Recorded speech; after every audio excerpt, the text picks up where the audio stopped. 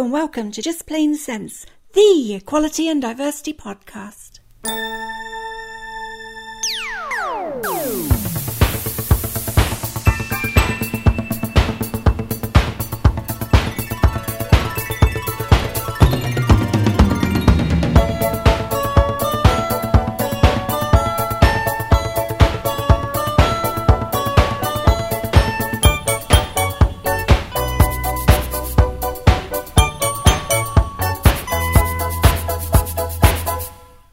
Christine Burns. Many of you will know that I took a step back from activism nearly 4 years ago now, in the autumn of 2007. Since then, I've declined all but a select few speaking invitations, and I've got on with being a gamekeeper rather than a poacher. Listeners to this podcast also told me in a survey a couple of years ago that they preferred interviews and documentaries to recordings of events, which is why I produce the kind of mix that I do, and why speeches aren't often featured. A few weeks ago, someone told me, though, how a conference I'd attended in the summer of 2007 had affected them. It was the first Trans with Pride conference, Transfabulous, staged by Jay Stewart and his colleagues at Gendered Intelligence. I'd been invited to present an opening keynote address, one of my last planned speeches as a trans activist, and I was accompanied on the bill by the famous American trans campaigner and teacher, Kate Bornstein. Together, Kate and I had the privilege of kicking off a truly memorable event. We were the bookends in a session which set the scene and the mood for everything that followed. Looking back, that event marked a transition, I think, where one generation of campaigners signalled it was time to hand the baton on to another. 4 years later, looking back, I think you can hear that mood in the air.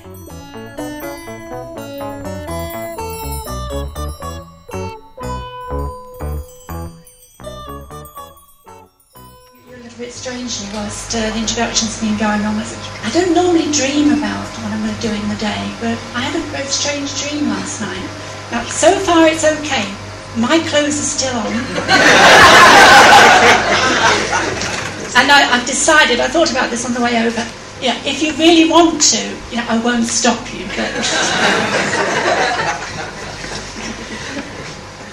I'd like to start by taking you back a bit and probably looking at most of you, because you all look a bit younger than me, some of you may not have been born at the time, but I'd like to take you all the way back to February 1976, pretty cold winter, and a place in Manchester, on the Manchester-Salford border, called, it's a lovely name for it, Camp Street.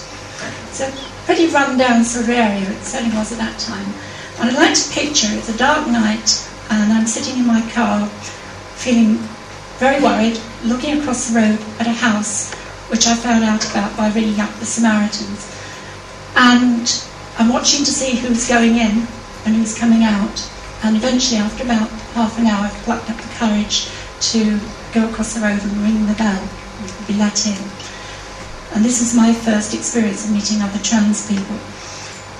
I've got a couple of vivid memories of that time, which is 31 years ago. One is that it was pretty dingy. It was actually fairly welcoming, but the tea was out of cracked cups and the springs were coming out of the sofa, and that sort of conveyed the level at which trans people actually got together in back rooms secretly and fairly ashamedly. The other thing that really hit me and has never left me that night was it was the first time in my life I'd ever met a trans man. Because until that point, it had never even occurred to me that trans men existed. And actually the man I met, I only realised about 20 years later when we came to work together, was Stephen Whittle. So it was a sort of spooky event that our ships passed in the night and we didn't actually realise that we'd met. I'd like to take you forwards from that point, though, now about 20 years to 1995-96, because that was, although Press for Change was formed in 1992, it was really about that much time, 3 or 4 years, before we really started to get things moving. We'd had our first proper fringe meetings at the Labour and Conservative Party conferences in September 95. that was the summer when I had to decide to come out for myself as well to my colleagues in the local Conservative Party in Cheshire. And it's odd to think, actually, that since that event, that things have moved forward, and actually I now find that I'm far more embarrassed about admitting to the fact that I was once a Conservative. It's like Republicans, But socially, really, at that point, nothing had actually changed. Legal standing hasn't changed, our rights haven't changed. When I was coming out, it was quite possible I might actually have to sell up and move away. I might be completely shunned, I might lose my job. All those things hung over us all at that time. And when the press turned up to report those fringe meetings, they came expecting a freak show, and they came expecting to write the funny piece for the next day's paper. Well, they didn't get that material, they got something that made them think instead, and because that wasn't what they were prepared to do, we weren't covered at all in the following day's paper. But that's the point at which we actually started to move forward. In February 1996, Sir Alex Carlile attempted to put a private member's bill through Parliament. It failed, but at least it actually got us into Hansard for the very first time. And we're also beginning to see some good documentaries starting to appear. A little later that year, we won our first case in the European Court of Justice, and that actually gave us, for the first time, and all trans people throughout Europe, some protection against simply being dismissed in employment.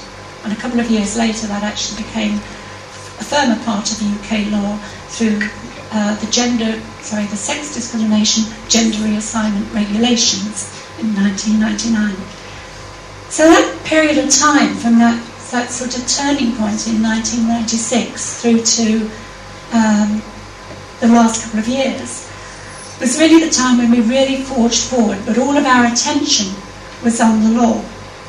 So we had the gender reassignment regulations, we had a win that determined that it was unlawful to discriminate, to operate a policy in the health service that amounted to a blanket ban on providing treatment. In 2002, of course, we won on July the 11th, how can I forget it?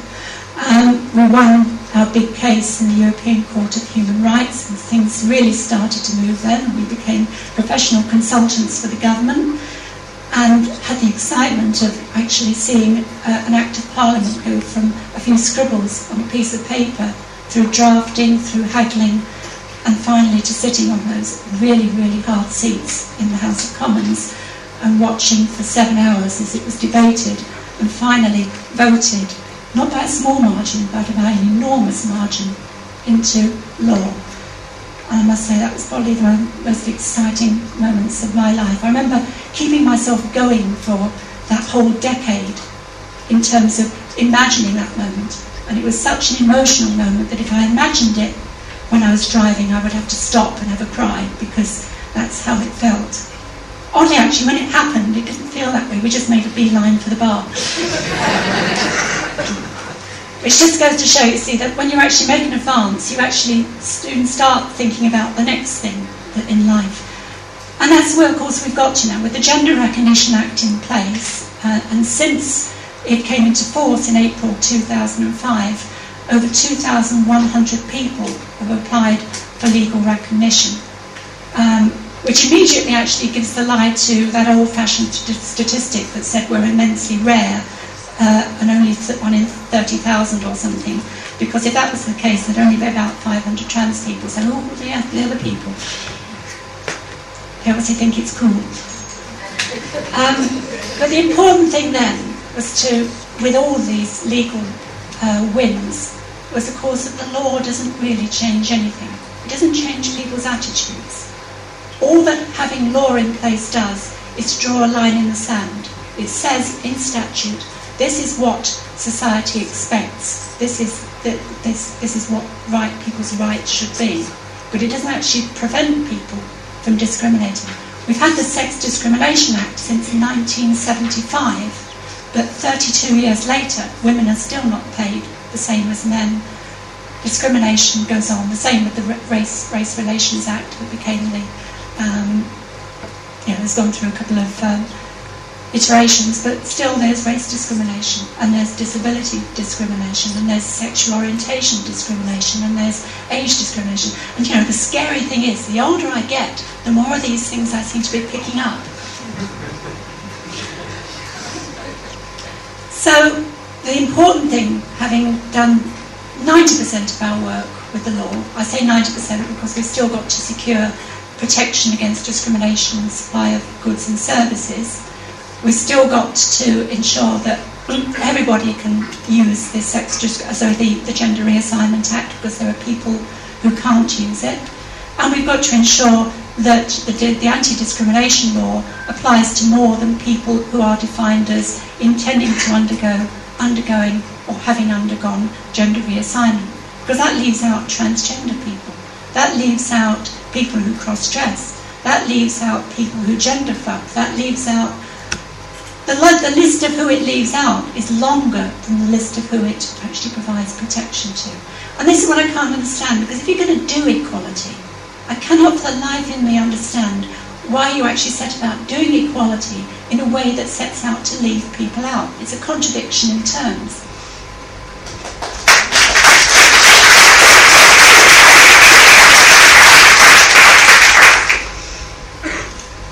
But certainly, with these changes, I've also seen trans people's self-perception change as well. Doesn't it feel different when those laws are actually on your side, and when people actually look at them and they take them seriously, and feel that the world takes us more seriously as well? It certainly seems to be all over the place. I see that we're suddenly becoming the new in thing to write about or to have on television. I read yesterday that the This Morning programme, if you don't work, apparently this is what you should watch on the television in the morning. And they apparently are now going to have a makeover spot for transsexual and transgender women in the morning on the television. Not just one, but apparently a permanent session. So apparently, I think that obviously they're all going to come round to us all at some point or other. I'm not going back there. The last time I appeared on that programme was in 1997, and Richard Madeley looked at me, and I thought, well, he'd been watched by 2.5 million people here, and he said, "So let me get this right. You used to have a penis?" And he couldn't understand why I was a little bit shocked. I felt like saying, "Because you're a dick."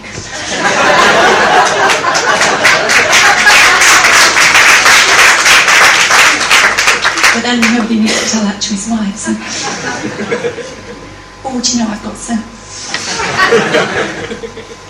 So, in the world post the Gender Recognition Act, we actually think about the things then that really make up a complete life, and actually start to think about the things that stand in the way of us feeling completely equal to other people.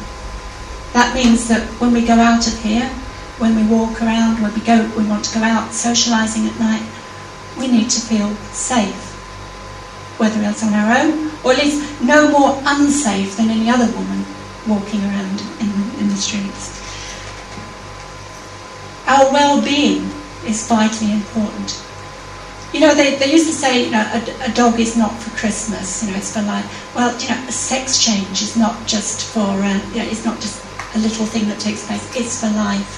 And after that event, which seems immensely important at the time, we've got to get on with our lives. We want to live long and healthy lives. I want to collect my pension, and I want to enjoy some time, if you'll all let me off at some point or other.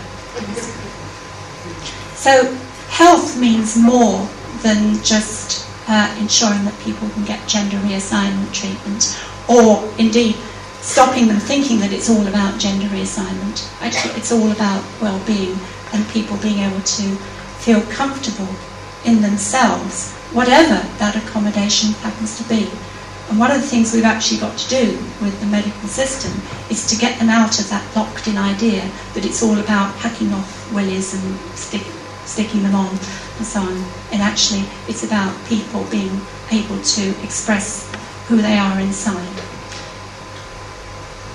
It's about continuing to develop our economic security. The Sex Discrimination Act provisions were important, but we've got to go further than that. We've got to provide that protection for transgender people, and we've got to provide that protection for anybody who raises somebody else's eyebrows because, in their view, they don't look right, they don't look masculine enough, or they don't look feminine enough, or whatever. Because this isn't just about being trans, it's about body fascism. And last but not least, I wondered actually how to put these into order.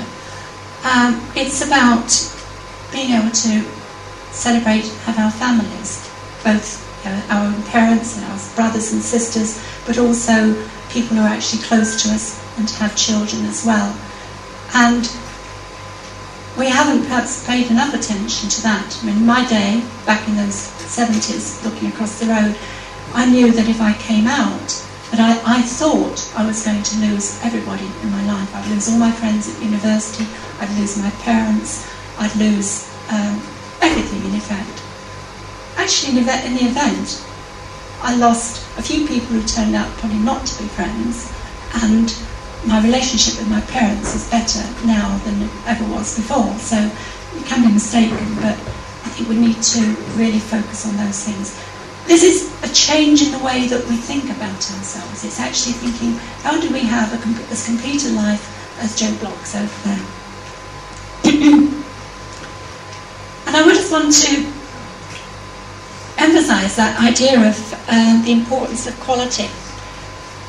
When we started campaigning, it was almost a badge of honour that the materials that we used were knocked off on the back of a Gestetner machine. They looked a bit tatty, and that's all we could afford. And somehow or other, it's a sort of badge that when you're at that position in society, that's what you do. And yet, over the last 2 or 3 years, with the aid now of money from the Department of Health, which we're only too happy to help them spend, we're producing DVDs that help to educate health workers. We're producing leaflets. I'm really proud of the fact that this was produced this year. It's a guide for young trans people in the UK, and it was written by young trans people with some facilitation from Gendered Intelligence, and it's absolutely fantastic. I wish we could have done that when I was that age. And I'm really excited about what I see in young trans people, because they seem to be a different breed to us old fogies, because they've grown up without the same constraints and the same assumptions about what should be acceptable to their lives. And so they start from a different point. They're actually standing on our shoulders, and eventually they'll tell us to get the hell out of it, because we don't understand and we don't mind it. And actually, I can't wait for that moment. Bring it on. We've also, at the other end of life, we've produced a fantastic booklet on bereavement as well. And we haven't missed out the bits in between. We're producing a huge number of leaflets. They're coming through the track now on all the issues that people need to know about. And we're producing educational material to start to tell doctors. And we're starting to have serious discussions with some PCTs, which we'll cover in the health stream later. The important thing about this, though, is the fact that we're doing it with quality. Because that's, and again, an important reflection on how we see ourselves. Second best really isn't good enough. So when you think about things, don't think about how can we cut it down and do it in a shoestring. Think about how should this be done if we're doing it well. And if that seems a bit strange, just repeat this mantra to yourself. I'm doing it because I'm important enough to do that, because I'm worth it. So I do all these things, and I stay in nice hotels. I'll tell you a little anecdote. Till Monday this week, when I unfortunately became redundant, I've been working in an office in a residential care home for people with mental health problems and learning disabilities. And my office is on the second floor, and the photocopier and the loo and the coffee and everything else is on the ground floor. So I spend a lot of time walking backwards and forwards around the building, and obviously getting to know the service users very well. And they would say, "Hi Christine, you're looking very smart today."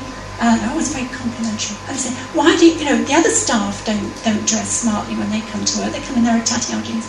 Why do you do that?" And I say, "Well, because you're worth it." And I think we should keep saying that to ourselves. You know, why should it be good? You know, why should we do these things? Because I'm worth it. Should we have a go at that? Let's see. Why are we doing this today? Because we're worth it.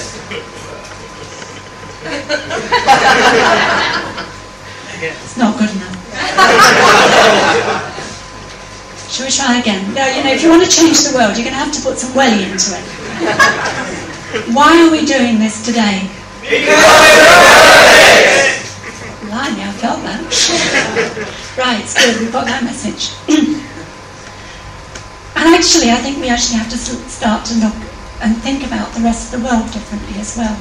The language that we operate under, you know, all the things that we break ourselves down as transgender, cross-dressing, all these complicated words that divide us rather than uniting us.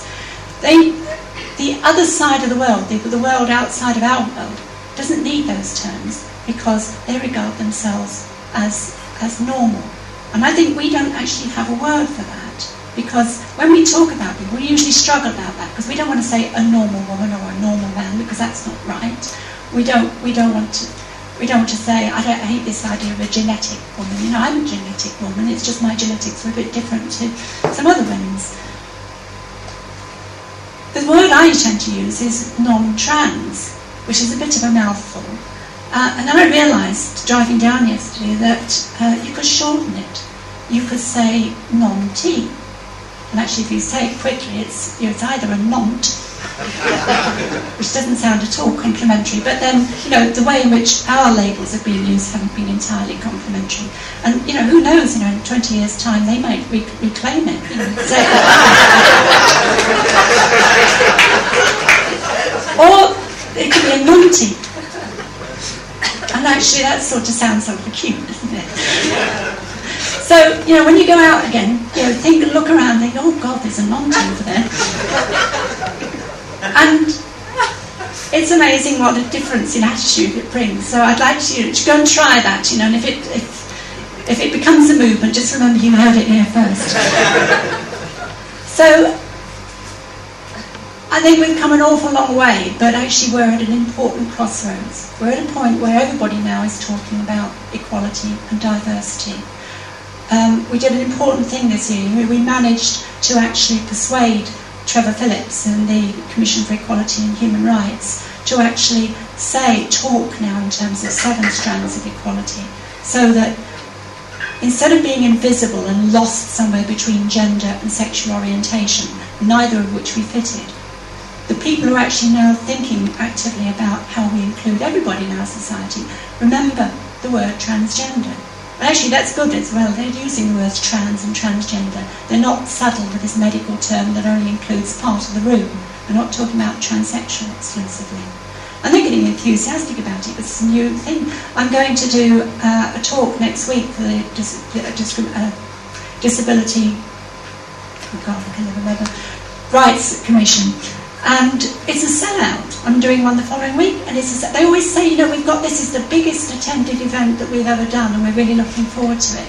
Well, that's great, you know, people are suddenly interested.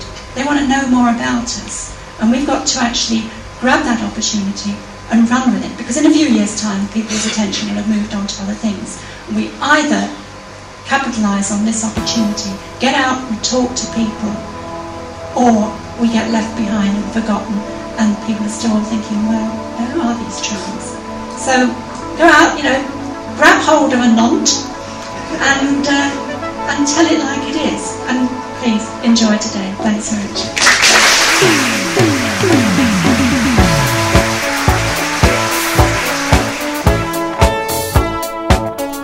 Over to you, Kate.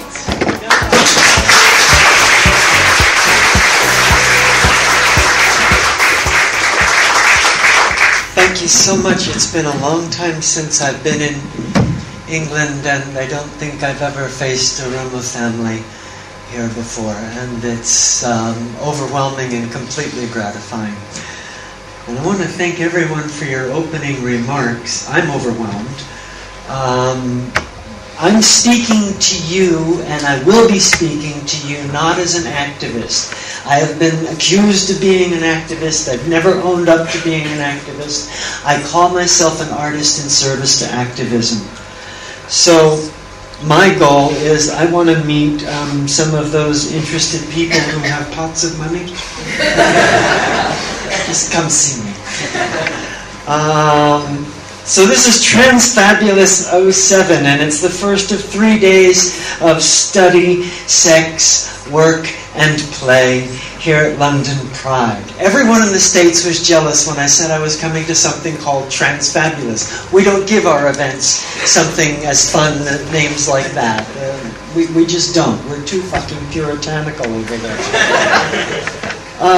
But the fact is we are fabulous. We work at being fabulous. Each one of us in our own way, mild and wild alike. We are extraordinary. We are unusual. And we're quite remarkable. We're amazingly good at what we do best, which is being fabulous. And we have no basis in reality in the uber culture that is swallowing or killing all of us, invisibilizing us, or depriving or denying each and every one of us. We are mythical creatures in that uber culture. And that's fabulous too. We just need to use our fabulous to get what we want. And that's where fabulous gets taken seriously. Fabulous never gets discussed much in queer theory, and even less in postmodern theory. I once asked a very high-level postmodern theorist, I said, where does postmodern theory cover fun?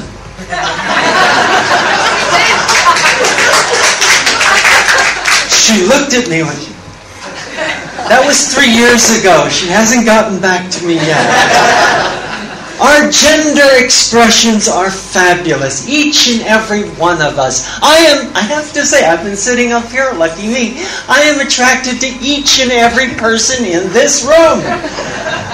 Yes, you, handsome. And you beautiful, gorgeous thing. I am.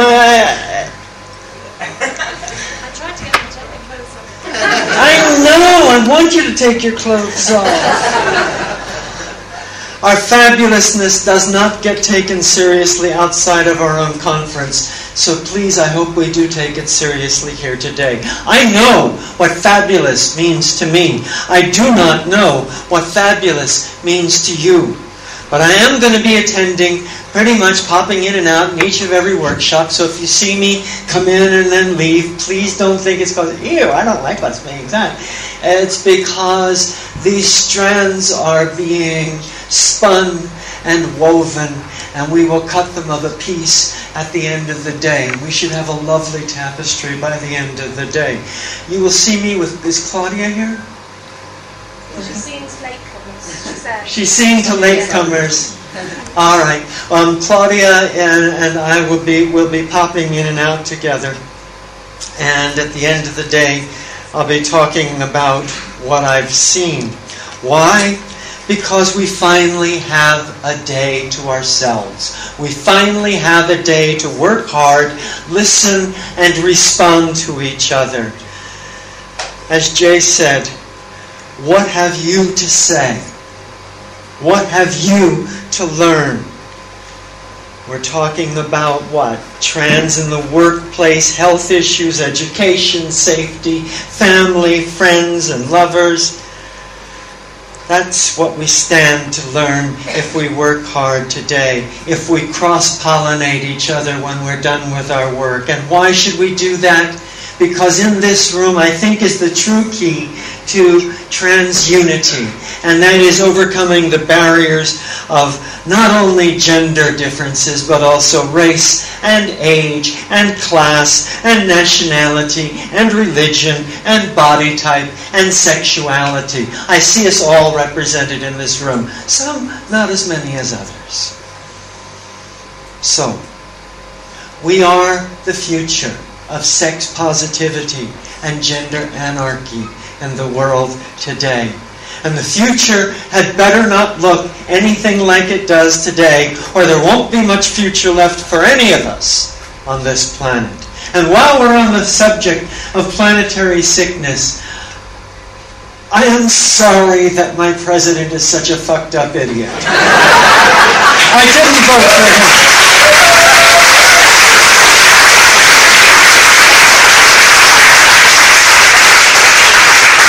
So I want to learn about you in London. I want to take your ideas back to the States with me. Maybe we can help each other fire up this revolution of ours. Make our gender revolution even more fabulous. Like the image for this conference, are the designers of that image here? No? Oh my God, I want a poster of that image up in my room. I think that idea of trans revolution is beautiful. I want to live up to it today. Let's keep that image in mind, please, when we walk through the day here, learning about each other's wild and mild and wonderful and wacky and sometimes even scary ways of being fabulous, because we are fucking worth it. Thank you for your kind attention.